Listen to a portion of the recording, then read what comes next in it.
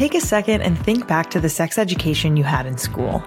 Did it prepare you to have a healthy and happy relationship with sex and identity? If it was anything like mine, it was stigmatizing, judgmental, and totally unhelpful.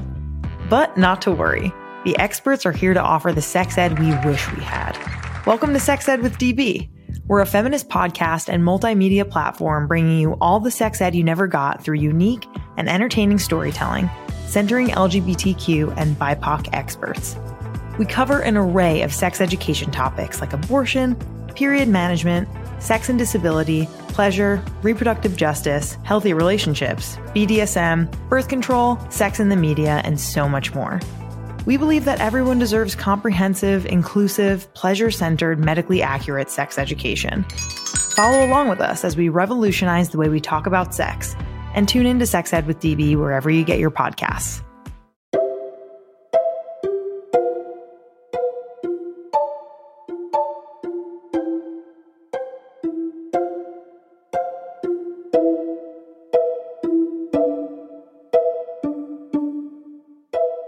Welcome to Access, a podcast about abortion. I'm your host, Garnet Henderson. It's been nearly a year since the Supreme Court issued its decision in Dobbs versus Jackson Women's Health Organization, the case that overturned Roe versus Wade. As of this recording, 14 states have banned abortion entirely, and a 15th, Georgia, bans abortion after about 6 weeks. 5 additional states ban abortion starting at some point between 12 and 20 weeks. So that's a total of 20 states where new restrictions on abortion have gone into effect in the last year. As a reporter, I think and talk and write about abortion bans all the time, and still, it's really difficult for me to put the events of this year into words.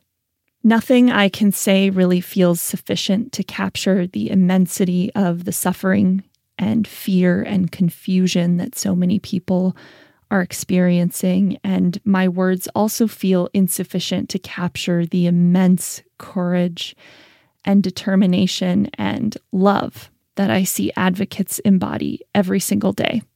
So mostly I'm not going to talk in this episode. I'm going to let you hear from people who are on the ground and doing the work to help people get abortions. But before we get to their stories, I want to take one moment to remember someone we lost this year.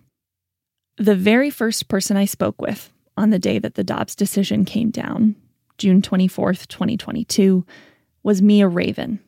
Mia called herself the Alabama abortion lady, and she really was. She was an incredibly fierce advocate for reproductive justice and really all kinds of social justice in Alabama for a very long time.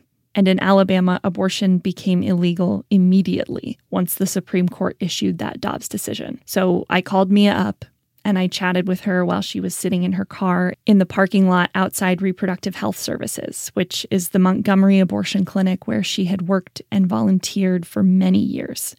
And Mia told me that she planned to keep showing up there. And she did. She was a constant presence at the clinic, even though it was closed, looking out for the members of her community who she knew would show up there looking for help because the clinic had been there for decades.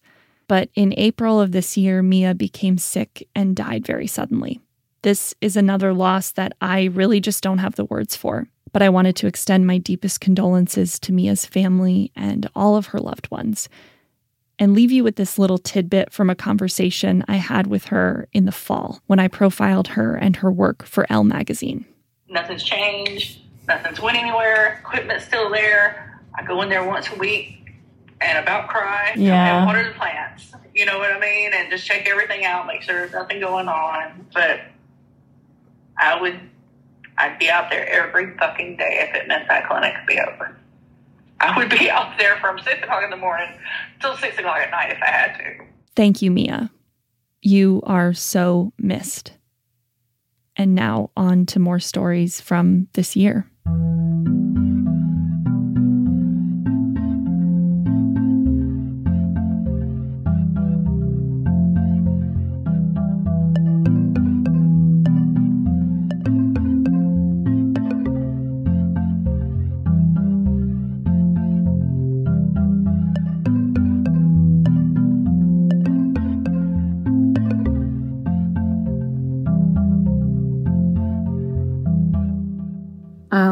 never forget waking up the morning that the Dobbs decision was handed down. I think that those of us who'd been working in repro had been watching the Supreme Court blog like a hawk, just waiting for when it was going to come. And I remember waking up. It's the first thing I did. I looked at my phone and my heart just like dropped into my stomach when I saw we have Dobbs. I got out of bed and I came to the kitchen and sat at the table and refreshed the screen over and over until I saw Roe and Casey overturned. And I just completely dissociated from my body. I quickly got a call from a colleague who was calling to check on me because she knew what devastating news this was going to be. And I suddenly couldn't breathe. I like tried to answer the phone and like I couldn't get breath to come out. The devastation that just kind of rolled over me in waves was so strong and so acute in that moment. And she just said, "I know." And we just cried together on the phone. Since Dobbs, this past year has really been a roller coaster in Idaho. You know, we've had new coalitions spring up. We've had people jumping in to take action who have not been super involved. We've had people who've been involved for years kind of step back to rest. You know, it's really taken a toll on people doing progressive work. And the meetings that I've been able to take part in have been really, really heartbreaking as I've witnessed Idahoans expressing their fear, their worries, their concerns, looking to move out of the state, not wanting their children to stay here, wanting to get their kids out of state now for college, especially their children who have uteruses, meetings where physicians are in tears describing what it's like to be in a room with a patient and worry about whether or not they can take action to do what they took an oath to do, which is to provide the best care possible for their patient, or if they need to worry about losing their license and being sued. You know, it's one thing we've been kind of shouting from the rooftops for years that this was coming. We saw the writing on the wall, but it's been a whole other kind of realization to actually experience it firsthand and watch in real time the negative outcomes, the negative health outcomes as we're watching doctors leave the state, as we're watching health facilities close down due to the irresponsible and dangerous legislation that the Idaho legislature has passed leading up to and in the wake of Dobbs. When I think of what I would want my kind of bottom line message to be about Idaho specifically, you know, we are in the heart of one of the reddest states in the country. We have such an anti-abortion and anti-reproductive health care legislature. We're working in such a hostile environment. And yet, there are so many people who have stepped up. We're not going to let our communities down. We've already been let down by the Idaho legislature. We've been let down by the courts. And now we're stepping up to make sure that we're each taken care of and that our communities are taken care of. There is a rich, vibrant, caring network of folks in Idaho. And I don't want folks across the nation to kind of write us off as a lost cause, because we're never going to give up. We're never going to stop this fight. The fight has just changed from protecting reproductive rights to reclaiming them. And we know that it's not going to happen overnight. We know that this took decades for the anti-abortion movement to align their chess pieces to make Dobbs happen. And we're in it for the long haul. It's too important of work. The consequences are too dire. And we are not ready to give up on our home state. Many of us were born here. We live here. We are raising our families here. And we're not going to get chased out by extremists who want to use our lives and our bodies as pawns in their political games. So don't write Idaho off. We're fighting. We're fighting hard. We're not going to give up. And one day that arc will bend toward justice. And justice means everyone, even Idahoans, having the right to make their own choices about their own bodies and their own futures. And that's what we're fighting for. Hi, my name is Jessica Mencia. I'm a PhD student at the University at Buffalo School of Social Work, and I have been doing abortion advocacy and abortion research since about 2017. I would say what I want people outside of the movement to understand is I think people have their hearts in the right place and talk about being pro-choice, but I think sometimes stigmatizing language can come up, like, oh, no one wants an abortion, or framing all abortion experiences as traumatic, even though there's a wide variety of experience. So I think people mean really well, but I think especially with things that have happened and the conversation of abortion coming up more and abortion policy becoming increasingly hostile, it's really important that we take a pro-abortion stance and that we look inward and think about some of the stigmatizing beliefs that we might have.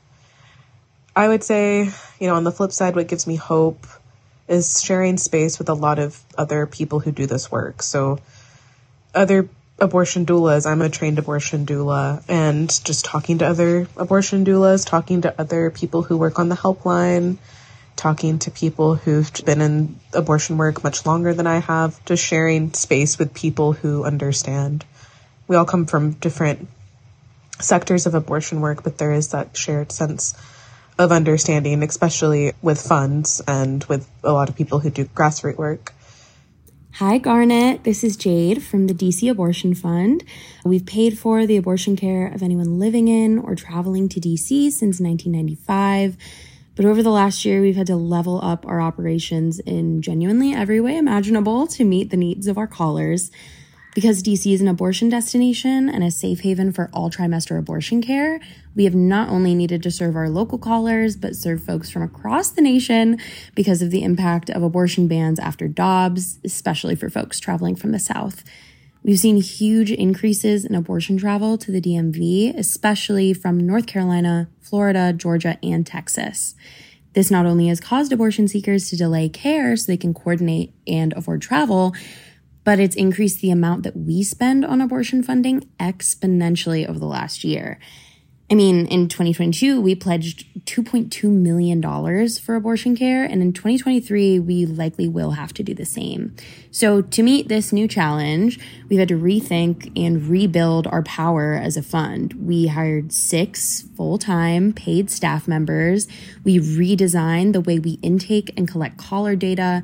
We built an entirely new website and brand, which is coming soon. And we set our sights on fundraising. We actually just raised $200,000, big yay, as part of NNAF's Fundathon. So it's really been a tough and busy year, making sure people can still get the care they need.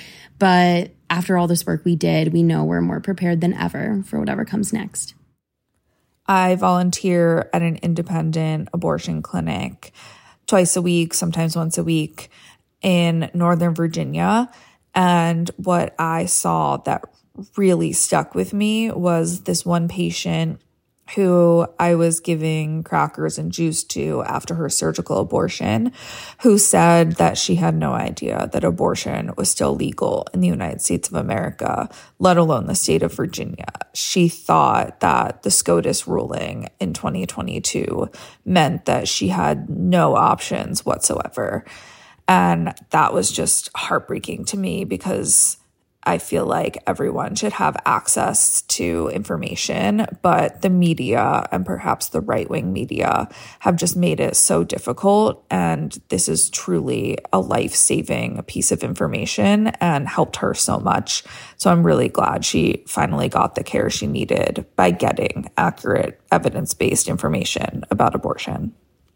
What is the media coverage missing? They are missing the wins. They are missing the stories of states such as Hawaii, the first state in the nation to legalize abortion care years before Roe passed, passing a bill earlier this year that reinforced and expanded our state laws around abortion rights and added protections for both providers and patients. Legislators, both Democrat and Republican, in Hawaii voted to ensure and strengthen our abortion rights.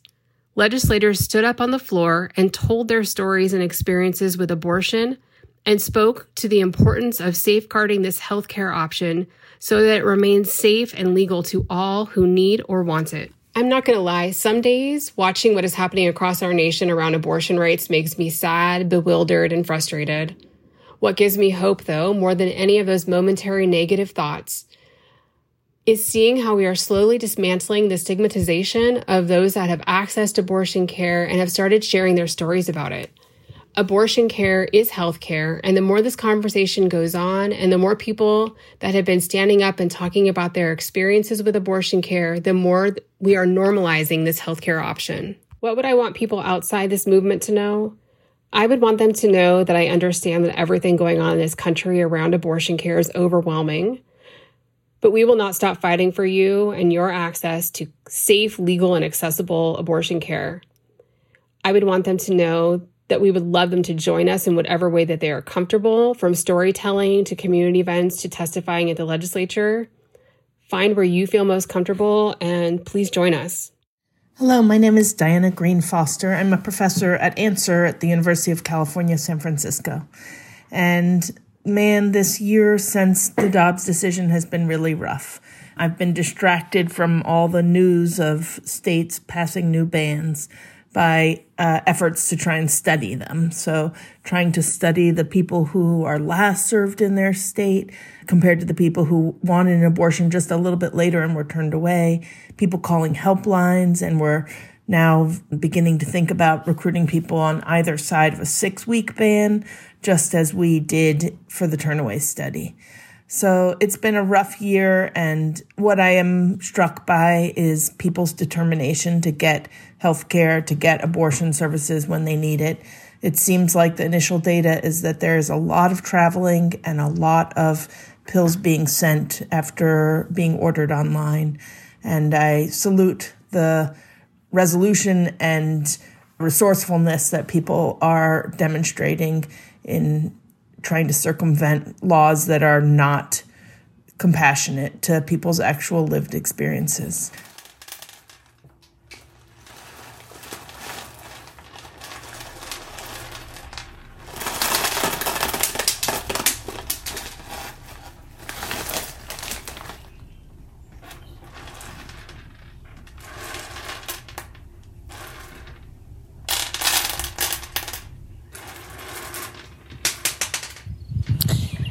Hi, I can't share my name, but I can talk to you about what I've been up to.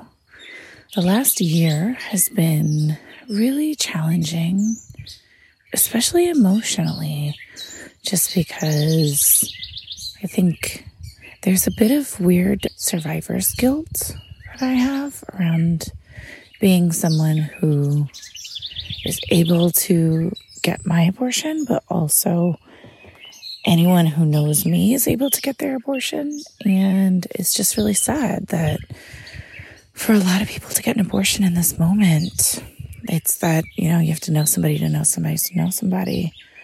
And obviously there are so many options, but I think this stigma is so bad and the confusion is so bad that some people just give up.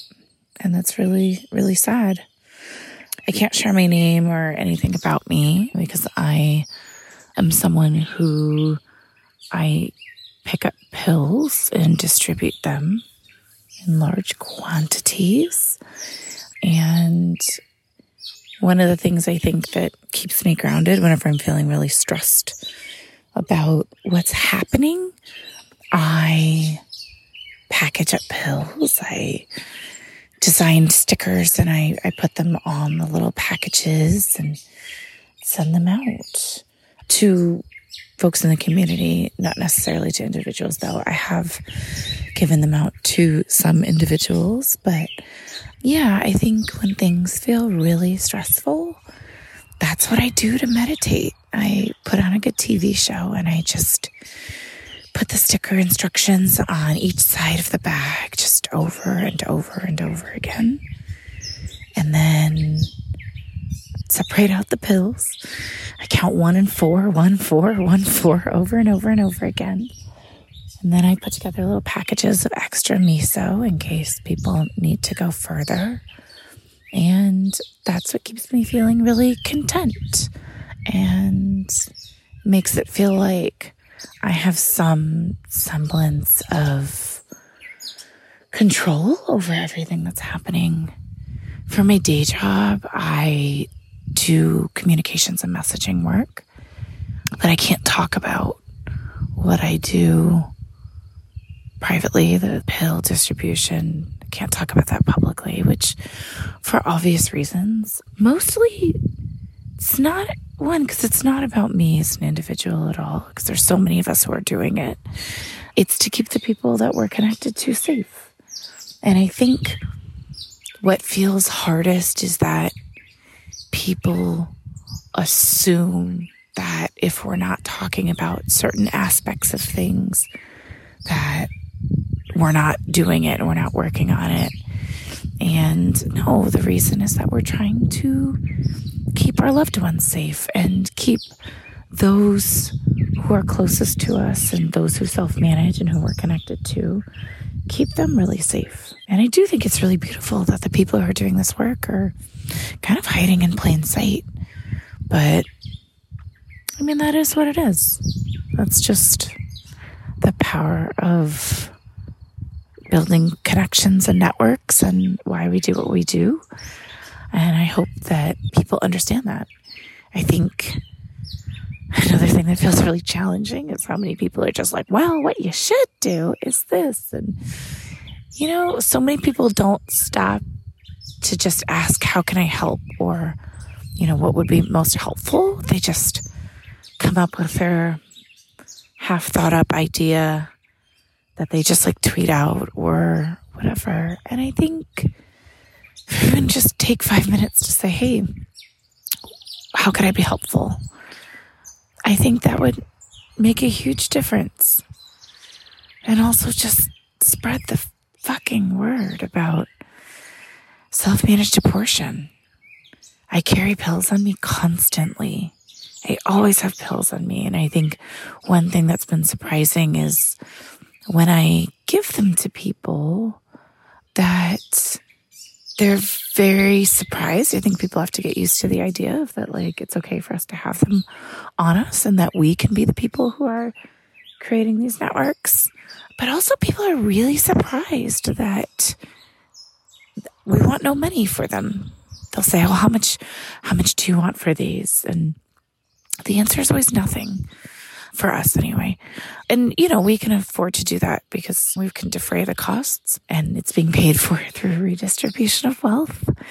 But I think it's one of those things that if we want to build the worlds of healthcare that we want to see, we have to start ourselves. And that includes making abortion care as free as possible as we can. And you know, it's complicated because we also need to pay clinic workers a living wage and all of those things. So anyway, it's really complicated, but we're just trying to do our part.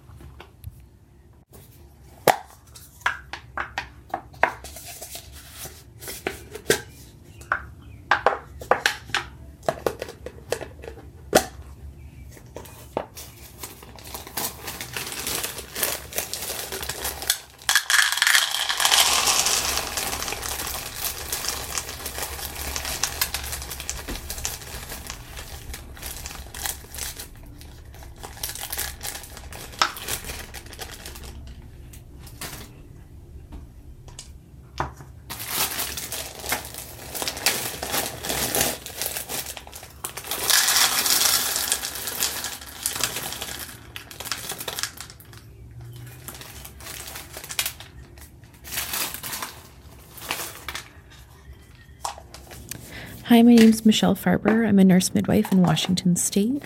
I have been an abortion provider in other parts of my career and recently started at a hospital in 2021 that is a public hospital but doesn't currently provide abortion care. I started investigating why we didn't provide abortion care, especially because we were affiliated with a large academic institution in our area that is leading in abortion care. After trying to figure out why that was, it became clear that it was due to political reasons. It was due to our OB department not pushing forward on providing abortion care, so I decided to take this on. I worked with the Reproductive Health Access Project to put me in touch with other leaders in abortion care in my area to help give me support and tips and just all of the logistical things that go along with trying to launch abortion care services.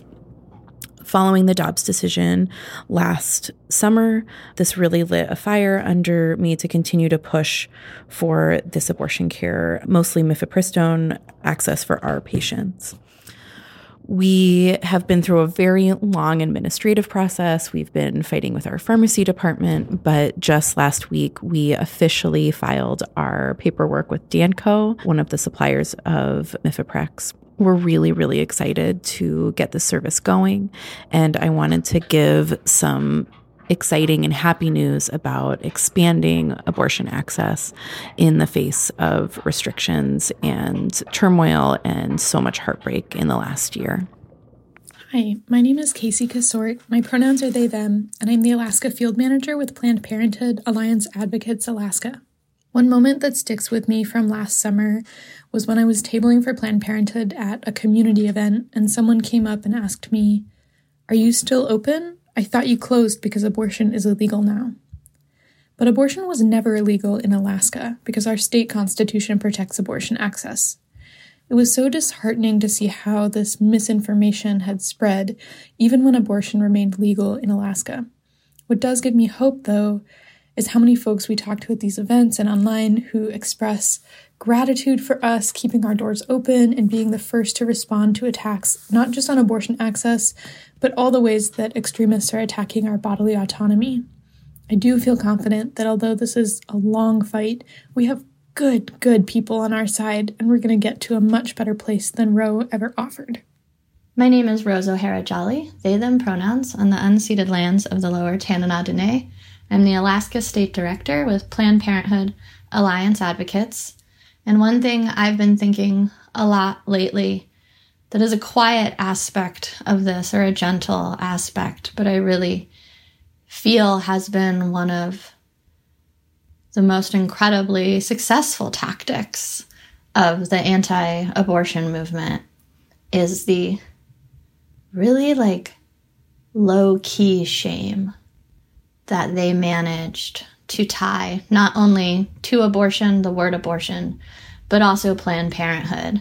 And noticing now in a post-Dobbs world how more organizations and people are so much more willing to be a very vocal champion with us and for us, both elected officials and partners and media outlets and reporters, just so many people so unapologetically standing with us has really put into sharp contrast how often we would do the work for an event and our name would be conveniently left off the flyer, or we would co-host a coalition event or sign up on a ballot measure initiative, and we would be one of the groups at the center of that effort, putting in our time and our labor and our work, setting up the chairs, helping with the media releases.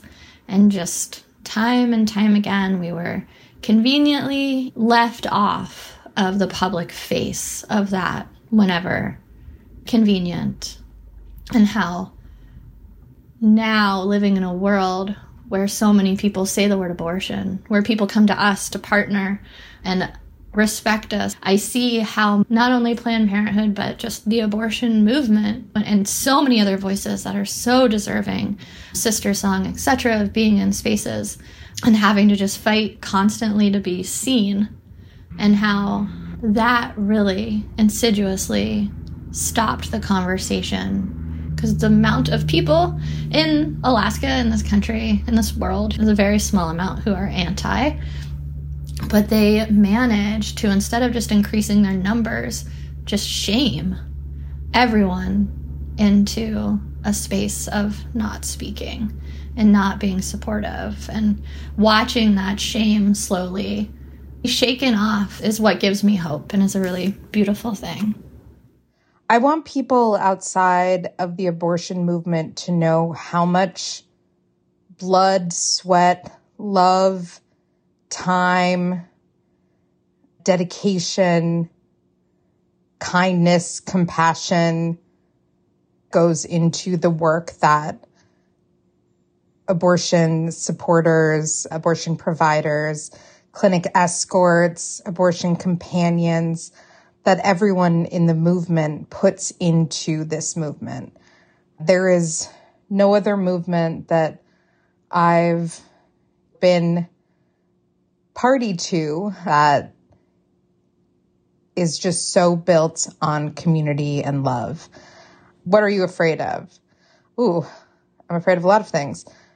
I am afraid that pro-abortion people in power will continue to make incremental changes and not kind of go balls to the wall like the religious right has done. They spent decades making this happen, and I just don't know in some cases if pro-abortion or even like quote-unquote pro-choice people in power have what it takes to be like, this is what it is, this is what we're doing. What gives me hope is related to the first thing.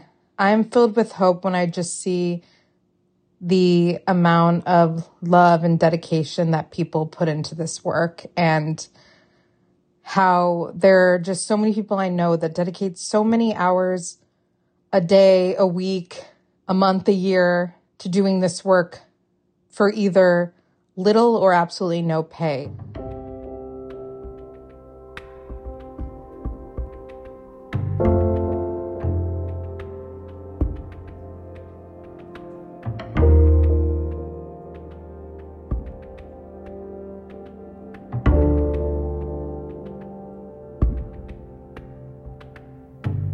Hey everybody, Garnet cutting in here for just a second to remind you that Access is really and truly an independent podcast. What do I mean when I say that? It means that we are not funded by any podcast network or media company. We're a little guy, and we are deeply reliant on and appreciative of listener support. So if you like this show, if you feel like you're learning something listening to this episode, I would really be grateful if you could do one thing today to support the show.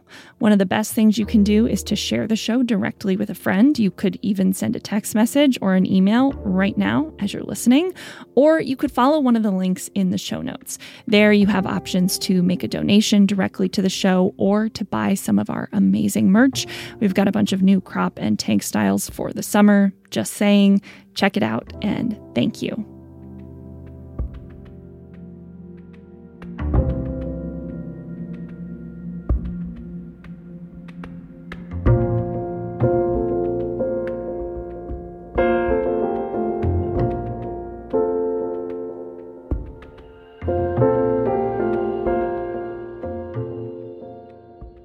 I've worked in the last year for a couple different abortion providers and an abortion fund.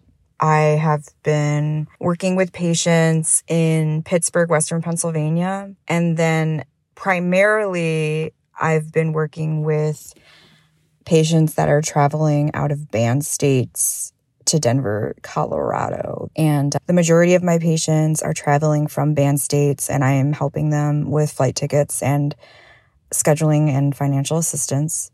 When I started working in abortion care 6 years ago, it definitely was not easy, but the change has been so dramatic.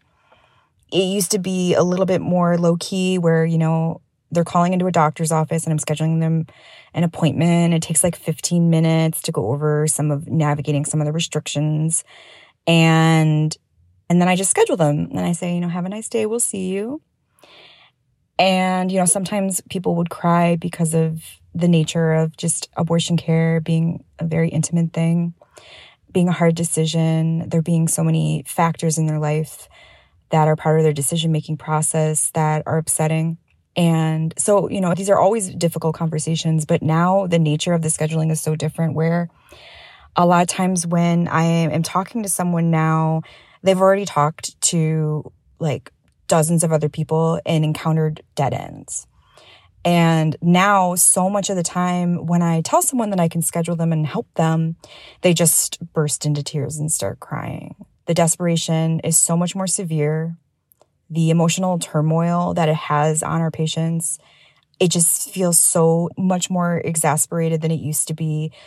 People seem so much more afraid now. And I think that they're hitting more dead ends now. So when I'm not that dead end for them, there's so much relief and happiness. But that isn't fair. And it's really hard to have these conversations all the time. When I got into healthcare, I didn't want to see people have their dignity taken from them and to be so desperate. And I do my best to honor them and their fear and take their dignity seriously and try to give them some autonomy and dignity back to them. But it's already been taken away from them by the time they get to me. And I just hate seeing them like that. And it's gotten so much worse, the level of desperation. And those are people that I do schedule, but I've also had conversations with people who give up. And I want people to know about that because I think a lot of people who see this news about the bans, these abortion bans and restrictions, think like, okay, well, these individuals are going to keep trying and they're going to get plane tickets and they're going to travel to get care. But the fact of the matter is a lot of people give up. And I'm in those conversations with people and I've seen people give up. And there's more people giving up now because the obstacles are greater. And it is a lot. Like when I'm going over things with patients, it's so much. Like sometimes it takes me weeks. These used to be 15-minute phone calls, and now it can take me weeks to get someone to an appointment. And I see them give up. And it's horrible because when they're talking to me, I know that they have their family and their plans and their dreams and their desires and their own fears about their own health and their own well-being and the well-being of their children. And the fact that we have to move mountains for each individual. And just naturally when people see how much they have to do in order to access the appointment, seeing that and understanding why they give up, I just want people to know that people are not getting care. People are giving up. Sometimes the obstacles are too much. And people have to change the whole course of their life. And they do it. And it's terrible to witness. So much has been taken away from these people. And I don't know. And the people that don't give up, they have to put a lot of effort in. You know, they are traveling to airports, they're flying out, they're arranging funding for travel and the cost separately. It takes a lot of organizing for the patient, for the staff, and people make it happen. If someone wants an abortion, they do their best to make it happen. And there's so many different staff members that do their best to make it happen, but it's incredibly difficult. It takes so much more work and labor and energy to help one person than it did before. And we do it because, you know, people need care, but it's so much harder than it used to be. There's so much more to navigate. There's so many more expenses to take into account. And time, it's really hard for people to leave for more than a day. There's work and there's their kids and their family and anyone else they're taking care of, like parents. And like, it's hard for people to just leave to another state and take that time. So even finding that time is another obstacle. And I guess what I'm most afraid of is for our options to truly be whittled down to nothing. I'm afraid that we'll stop having the money to be able to do this, because right now it takes a lot of money to make people's abortion appointments happen, to make it a reality. And if that money is not there, then we won't be able to do it. And honestly, it kind of almost feels like the thing that I was most afraid of already happened, because like I was saying, people are getting turned away and giving up and not getting abortions and not being able to find support to get to abortions. And that's, for me, already the worst thing. But now, for those who aren't giving up and still are trying to get care, that money needs to be available so that we can move those mountains and buy those plane tickets, et cetera, and fund those procedures and get those hotel rooms. In terms of what gives me hope, what gives me hope is the fact that there are people who will move mountains. There are so many people that will help. And it's really difficult work, and we're not compensated enough. And it's incredibly traumatizing to see what is being done to people and seeing their autonomy being taken away from them in every way and their control of their lives being taken away. But we do it and we work together, and it's a very collaborative process. And that gives me hope, because I'm like, maybe this collaboration, this moving mountains, can give us our autonomy back. It's going to take a lot of money, and it's going to take a lot of collaboration and energy. So much is being taken away from our neighbors and our family members and our loved ones and our peers. A lot has been taken away from us, and the damage has been done. My name is Katrina Kimport. I'm a sociologist with the Answer program at the University of California, San Francisco. When Roe was overturned, I kept thinking about the heartbreakingly large number of ways that pregnancy can go wrong, and I was worried about how losing Roe would impact obstetric patients who wanted to be pregnant. Almost immediately, some of my worst fears came true. Pregnant patients in states that banned abortion, whose pregnancy went wrong, are being denied standard medical care. They have to wait to become sicker before their doctors will intervene. They have to travel, sometimes while experiencing a medical emergency, to a state where abortion remains legal to get the standard medical care they need. And all of this is happening in a context where patients, along with their doctors and nurses, are afraid of being considered criminals, of doing something illegal. Imagine a patient's experience. They're not only facing the physical repercussions of delayed care and fear that what they're doing is breaking the law, they're also navigating all this at what can be an emotionally distressing time. They've just learned that they will not have the healthy baby they hoped for. Abortion bans layer onto their physical and emotional suffering. This underscores that abortion care is an integral tool in reproductive health care for anyone who can become pregnant. We need this care to be protected for everyone throughout pregnancy, no matter the circumstances of the pregnancy. Since the Dobbs decision came down, the REACH Fund of Connecticut's abortion fund, has reached our initial fundraising goal. And in the past year, since we've launched, we have funded 90 abortions in the state of Connecticut. We are absolutely thrilled to be doing this work and to be in community with other abortion funders, abortion providers, and activists. Solidarity to all of those in states where abortion is restricted now. We love you, we support you, and we're here for you. My name is Savannah. I use she, her pronouns. I'm the Abortion Support Fund Director at Kentucky Health Justice Network.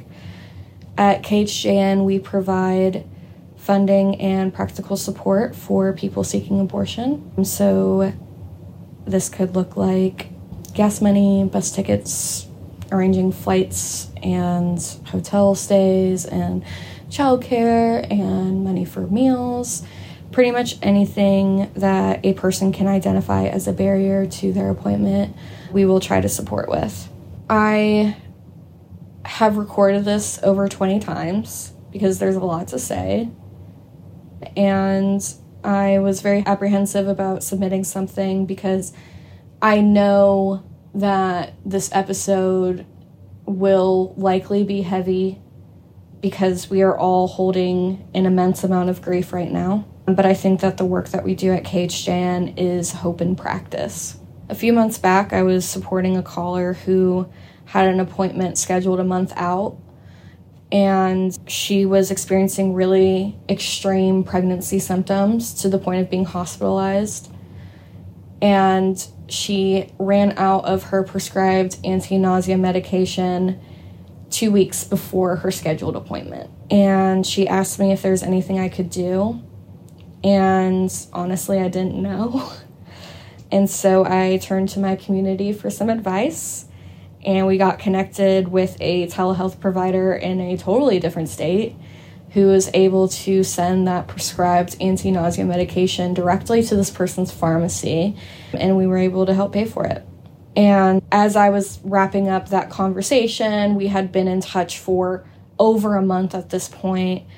I just started sobbing, and I couldn't figure out why I was having such an emotional reaction, but I think there were two reasons. The first one being a profound amount of sympathy and sadness for this person who is being forced to remain pregnant longer than she wanted to be, and that feels like torture and something that's inhumane. But I also felt she and I were both being held up by our community in a really loving and supported way, and that was a very beautiful thing, despite the complexity of the situation.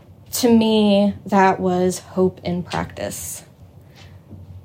I think a lot of us could spend a lot of time with our grievances with large national reproductive health organizations that have all the resources in the world, but have really turned away from the movement. And I have a lot of anger and resentment. But what I can say is that there are networks of people in my state of Kentucky that are supporting people with abortion access in clinic settings and in other channels through the way of community providers, because we got us. And I think that is hope in practice.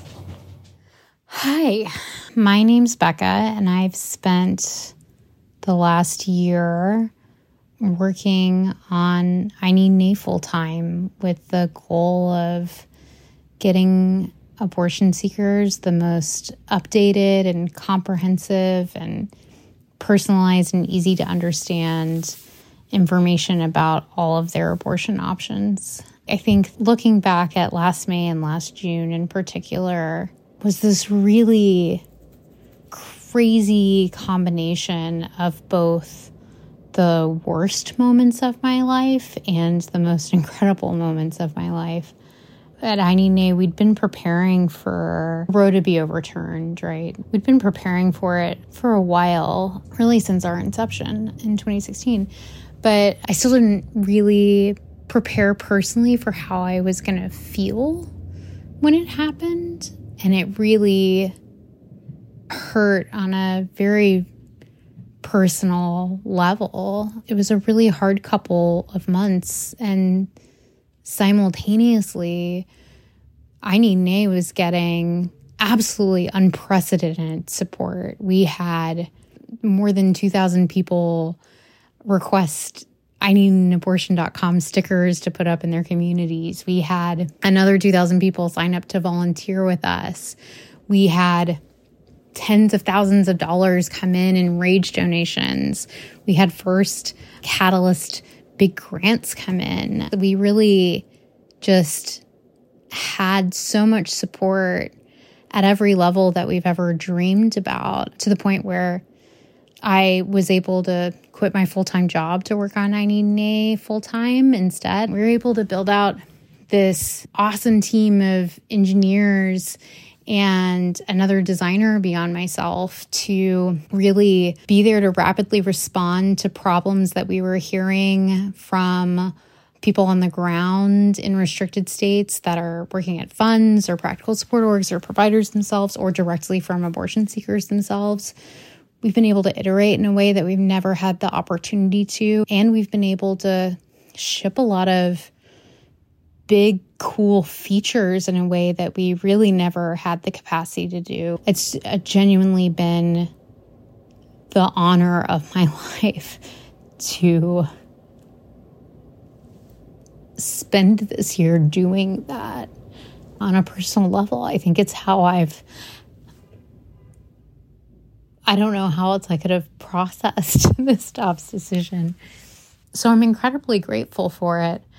But one of the things that scares me, and we're not the only organization saying this, I think you'll hear this from a lot of folks, the RAGE donations really have not kept up.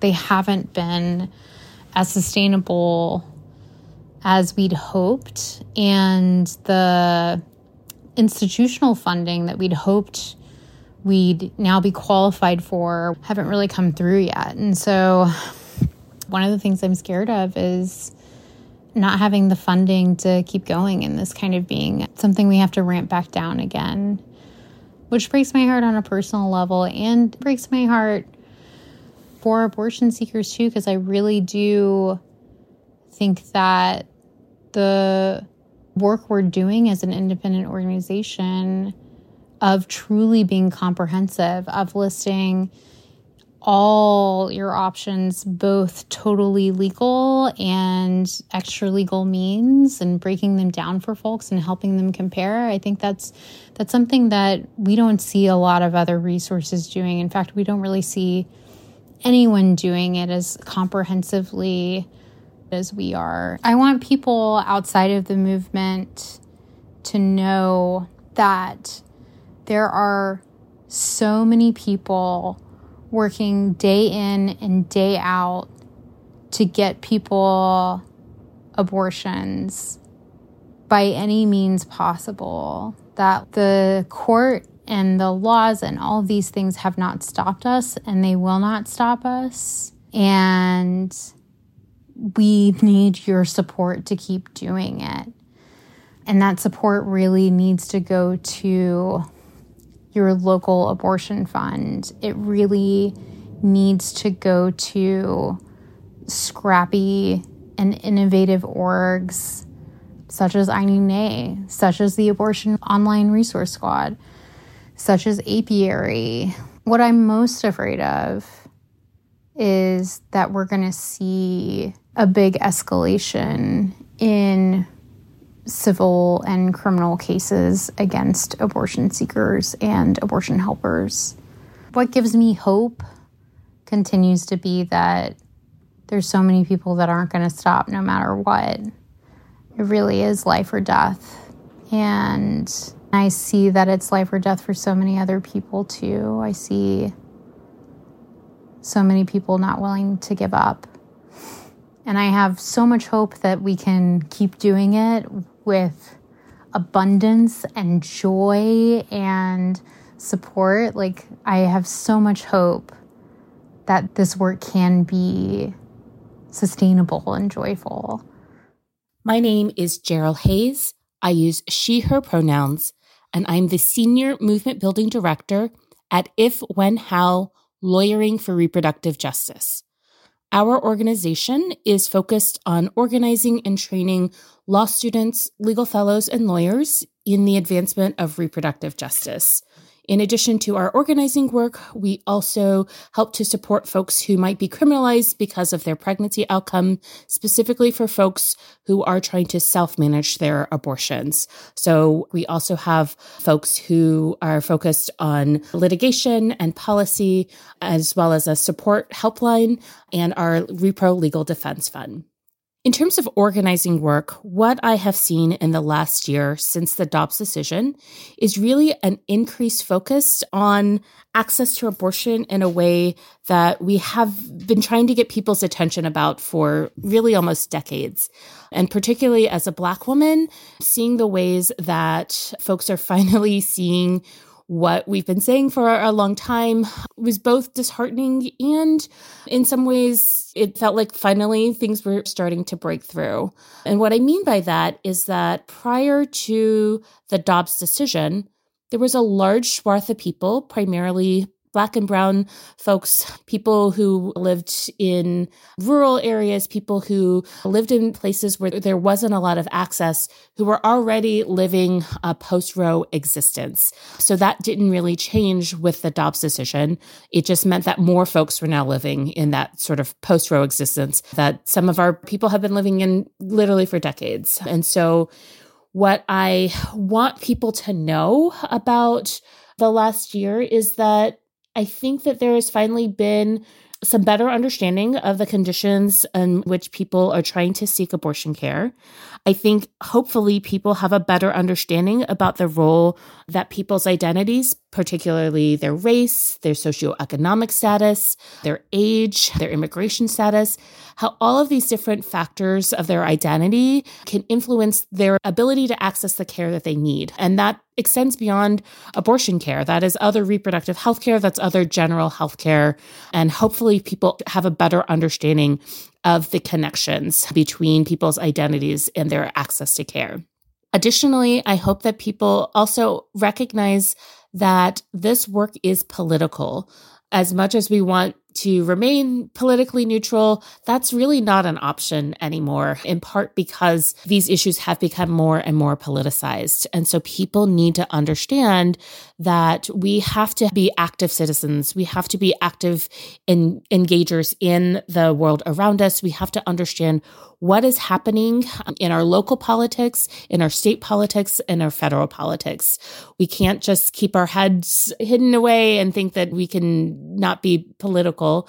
And so we need people to be organized. We need people to be engaged. We need people to make sure that they are registered to vote, that their friends are registered to vote, that their family is registered to vote, that they have action plans for getting the people in their lives to understand what's important to them and making sure that we elect officials who reflect our values, who want to make sure that people have access to the care that they need, want to make sure that people have access to the resources that they need to thrive, and making sure that we not only elect politicians and legislators who are going to reflect our issues, but also making sure that once they are in office, that we hold them accountable and we make sure that they deliver on any campaign promises, to make sure that they are actually doing what we need them to do. That's the main thing that I want people to recognize and understand, particularly people who do have legal privilege in this country. So our law students, our legal fellows, our lawyers,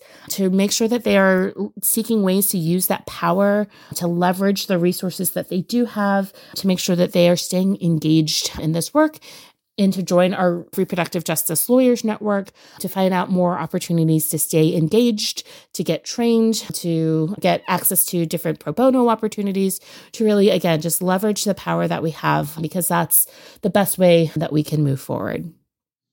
Elizabeth Ling, Senior Helpline Counsel. What I want people outside the movement to understand about the past year is that Dobbs and the abortion bans that followed have been devastating. But it's important to remember that these attacks on bodily autonomy and human dignity are not new. They have existed in many iterations throughout history. This country has been policing bodies, especially Black and brown ones, and punishing people for their identities and the choices they make about their families for generations, whether it be through the criminal, legal, and family regulation systems or our medical system. I work on If One How's Repro Legal Helpline, where I speak to people who are confused by a constantly changing legal landscape and who are terrified that the best choice for them might put them at legal risk, whether that be traveling out of state, self-managed abortion, emergency treatment for a pregnancy loss, young people navigating parental involvement laws, and more. The fear of state violence that we hear from callers on the helpline every day is unfortunately familiar. But what is new is the fear of each other that these bans and overall anti-abortion rhetoric of the last year has created. People are reluctant to seek support from their communities because they are worried their loved ones will be at legal risk and will be punished for helping them, or because they worry that even an unintentional disclosure of private information to the wrong person has the potential to lead to criminalization. Others are scared to help those dearest to them because their care and support could be used against them. And unfortunately, as we have already seen happen, these bans have further emboldened abusers to weaponize the legal system to manipulate and enact further control over their victims. And yet, I believe that the power of community can overcome this culture of surveillance created by anti-abortion extremists that is producing distrust and suspicion. We can protect each other by understanding what the laws do and do not say, so we do not misuse laws to harm each other. So healthcare providers do not wrongfully report their patients to the police, so we do not expose our friends to legal risk when we help them seek an abortion. Because when someone decides to end their pregnancy for any reason, they should be able to lean on their support systems and never have to fear punishment and criminalization. My name is Elsie Elling. I use she, her pronouns, and I am the Washington State Field Manager for Planned Parenthood Alliance Advocates. Our affiliate is the advocacy side of Planned Parenthood in Alaska, Hawaii, Idaho, Indiana, Kentucky, and parts of Washington, which is where I live. A lot has happened since the Dobbs decision last June. A lot of tears and continued attacks on abortion and gender-affirming care as well. Across the U.S., we have seen devastating losses, and we've also seen incredible wins at the ballot box and in my state's legislature here in Washington. Our governor, Jay Inslee, signed 5 bills that protected and expanded access to abortion care as well as gender-affirming care. We passed Senate Bill 5242 to end cost sharing for abortion care. We passed House Bill 1155 to protect private health data related to abortion or gender-affirming care that wasn't already protected by HIPAA. We passed bills like House Bill 1469, which shields people who obtain, perform, or support abortion and gender-affirming care here in Washington state from hostile states' attacks. And while I was so proud and also excited to see the accumulation of our efforts, a part of me was also heartbroken. I was heartbroken for the folks living in states where voter suppression laws are in place and their districts are gerrymandered so that their legislators in office do not represent their values. I was heartbroken for the folks living in states where their rights to their healthcare decisions are not guaranteed. Heartbroken for my colleagues in hostile states who were fighting against attacks from their own legislators on abortion care that very same session. Heartbroken for the patients who have to drive or fly to states like mine in order to access basic health care, who are scared of their state's attacks on them for deciding that getting an abortion was right for them, whatever their reason. If there is anything that I would want to say to folks outside the movement, it would be that this fight isn't over. It's just getting started for round 2. And we are resilient, but we need everyone's help. This movement must be intersectional, meaning it must include the LGBTQ community, low-income folks, folks of different races, ethnicities, religions, and identities. Our liberations are tied together, so we need to ensure that the folks who are most marginalized are at the center of our work. As a reminder, attacks on trans folks are attacks on bodily autonomy and directly related to the same attacks that we're seeing on abortion care. We need supporters who showed up at rallies to stay for the hard work of advocating for abortion access in their state house, talking with voters about how their vote impacts access to care, and so much more. Apathy is one of our greatest enemies, so as hard as it can be, we need folks to stay engaged. And I'll leave you with this sentiment that I heard recently at a local community gathering. It's not a direct quote, but the speaker was talking about how people laboring in activism have been focused on the people that they're against rather than the communities they are building. So take some time to join us or other local groups out in community this year and see the power that you can grow through intentional connections. It's pretty amazing. I'm Alexa. I use she, her pronouns. I work at Planned Parenthood. Spent a lot of the last year putting other people, like helping other people process and find their voice in this movement. And I haven't really spent too much time thinking about my own thoughts and feelings and emotions surrounding Dobbs. I am really proud of the way that Washington State has responded, but also knowing that there's people here who are just as anti-abortion and anti-choice as Samuel Alito and Clarence Thomas. So I know that the work is never over. I think what's missing in conversation is just the acknowledgement that this is just everyday routine. Abortion is everyday routine. It's like running an errand, and the concept of abortion isn't like this untouchable big thing. It's just something that people do every day. I think about my own abortion, and I wasn't ready to be a parent. I wasn't ready to have a baby. And I don't have one now because I had an abortion, and I'm able to live the life that I live now. And I'm really grateful for my life. And it changed my life, but it wasn't like a big life-changing event. And I think looking at what gives me hope in this last year, it's truly the people that I work with and the people that come and volunteer and participate in our work with us right around the time of the leak. Somebody shared with us that they had an abortion right after it had become legalized, right after Roe. And they hadn't told anybody. The only people that knew were their doctor and their husband. And we had spent all this time together throughout COVID in these group spaces, and our volunteers create this safe space for people. And they're able to share things that they were never comfortable sharing before. And I just, like, my job doesn't exist without the hard work of the people who are showing up to fight for abortion access and their dedication to people that they may never meet. Like, that is what gets me out of bed every morning and keeps me doing this work. I think that just makes it that much more special. Hi, Access. My name is Rachel Dyer. My pronouns are she, her, and hers, and I am the executive director of Exhale Pro Voice. Exhale Pro Voice is a nonprofit organization that uses a research-guided, abortion-positive approach to cultivate after-abortion well-being. The biggest thing we do is run a non-judgmental after-abortion text line, and I really want to emphasize non-judgmental. We take a pro-voice approach. This means that we center the unique voice, experiences, identities, and values of each person who reaches out for support. After the Dobbs decision, Exhale Pro Voice saw a 200% increase in our text line utilization. While this has reduced somewhat in the last year, Exhale Pro Voice still receives 10 to 15 unique texts every day from people who just need a safe, non-judgmental, non-stigmatizing space to talk about their abortions. The Exhale Pro Voice text line is available every day in the United States and Canada and is available in Spanish, English, and French. You can reach us at 617-749-2948.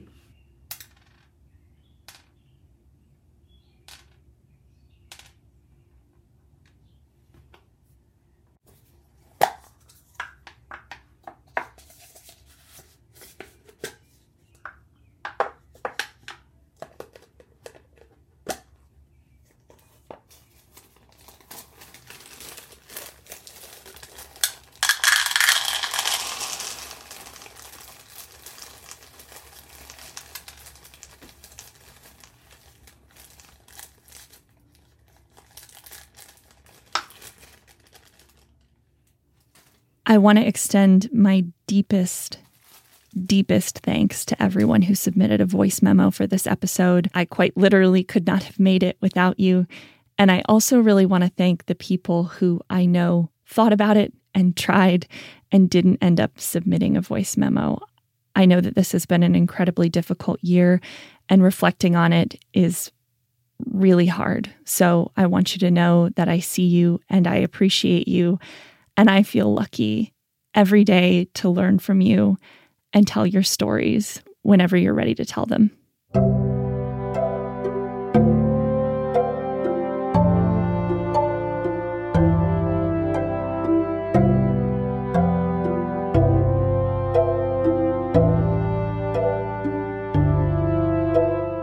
Access is produced by me, Garnet Henderson. Our logo is by Kate Ryan, and our theme music is by Lily Sloan. Additional music in this episode by Lily and by Blue Dot Sessions. Remember, if you liked this episode, if you feel like you learned something new, please do one thing to support the show today. You can share it with a friend right now. Or use one of the links in our show notes to make a donation or buy some of our amazing merch. Don't forget to subscribe to Access wherever you get your podcasts. You can also really give us a boost by leaving us a rating or review on that platform.